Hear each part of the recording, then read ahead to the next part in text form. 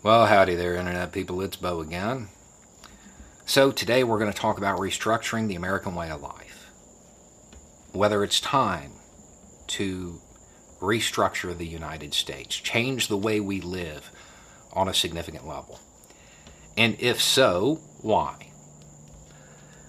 We're going to talk about this because an American politician, Kevin McCarthy, now for those overseas, he is the leader of the Republicans in the House of Representatives. He doesn't make a lot of headlines. He tends to keep his head down.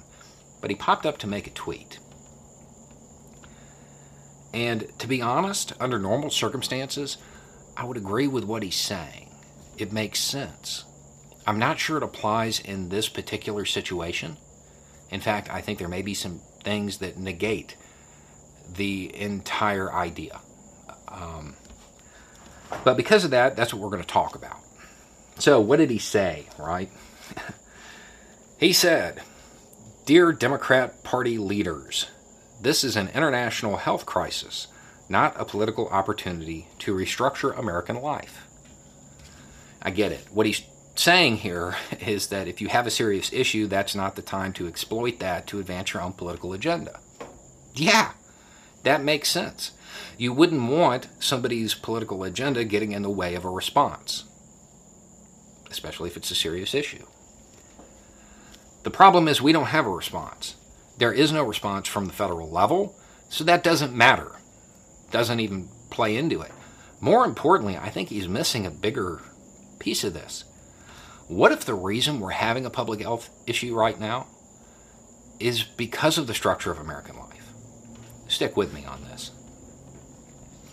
What if there's a lot of apprehension because tens of millions of Americans don't have health insurance? Because there's a massive amount of inequality. So much so that 40 million Americans are on food stamps, and a lot of them could be working full time at 40 hours a week and still qualify because wages are so low. And because they make low wages, they end up living in areas that are low income. Therefore, the property taxes are low, which means the schools in those areas aren't really properly funded, which means their kids don't necessarily get the best education, and that this situation creates a lot of despair and crime, so much so that there's 2.3 million people currently locked up, and we have headlines about a guy about to do life for stealing a pair of hedge clippers, and we all saw the recent headlines about the child getting locked up for not doing their homework, and because we choose to lock people up instead of treat them, we've lost the war on drugs, and the only thing that has brought us is a whole bunch of failure and militarized police, and those militarized police are why we have cities burning across the country, because most Americans are tired of living under what seems to be the rule of an occupying army, and this has contributed to a general climate of fear that is exploited by politicians via tweet to stoke that fear, to divide people, to help keep themselves in power.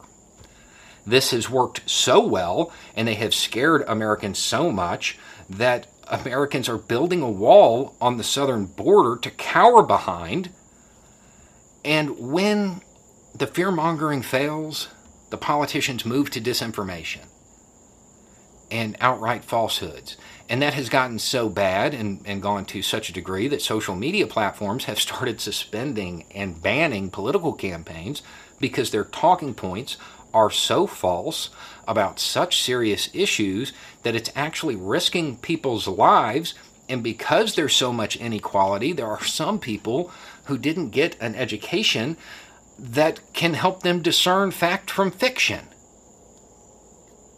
And the whole cycle starts all over again. Maybe we're having a public health issue because of the structure of American life. Hypothetically speaking, of course. If that was the case, then it would make sense.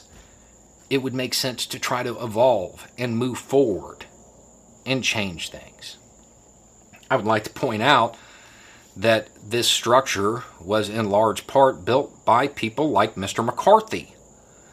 And the current situation was certainly exacerbated by his party choosing to enable the president, not hold him accountable, and stand idly by as he attempts to suppress the vote.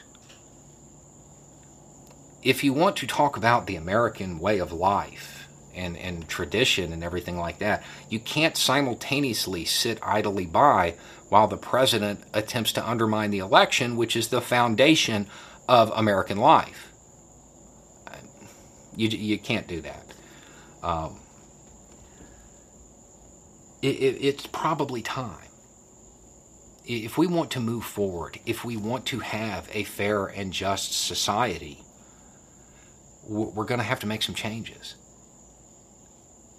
Appealing to tradition is bad. That's the worst reason to do something. We've always done it this way. Yeah, that's why we've been in this mess. Times have changed. You have to as well. It's time to move forward. And I will go ahead and let those on Capitol Hill know, because I know y'all don't talk to us commoners, but we don't care who does it. We don't care if it's Democrats or Republicans or Libertarians or Greens or the people in the street. We don't care. What we know is that you can start at any point in this list, and eventually it just cycles back around and nothing changes. Because there's that much inequality. There's no upward mobility for people. It is time to restructure the American way of life. It's time to fulfill those promises in those founding documents. You can help or you can get out of the way, but it's time for it to happen. Anyway, it's just a thought. Y'all have a good night.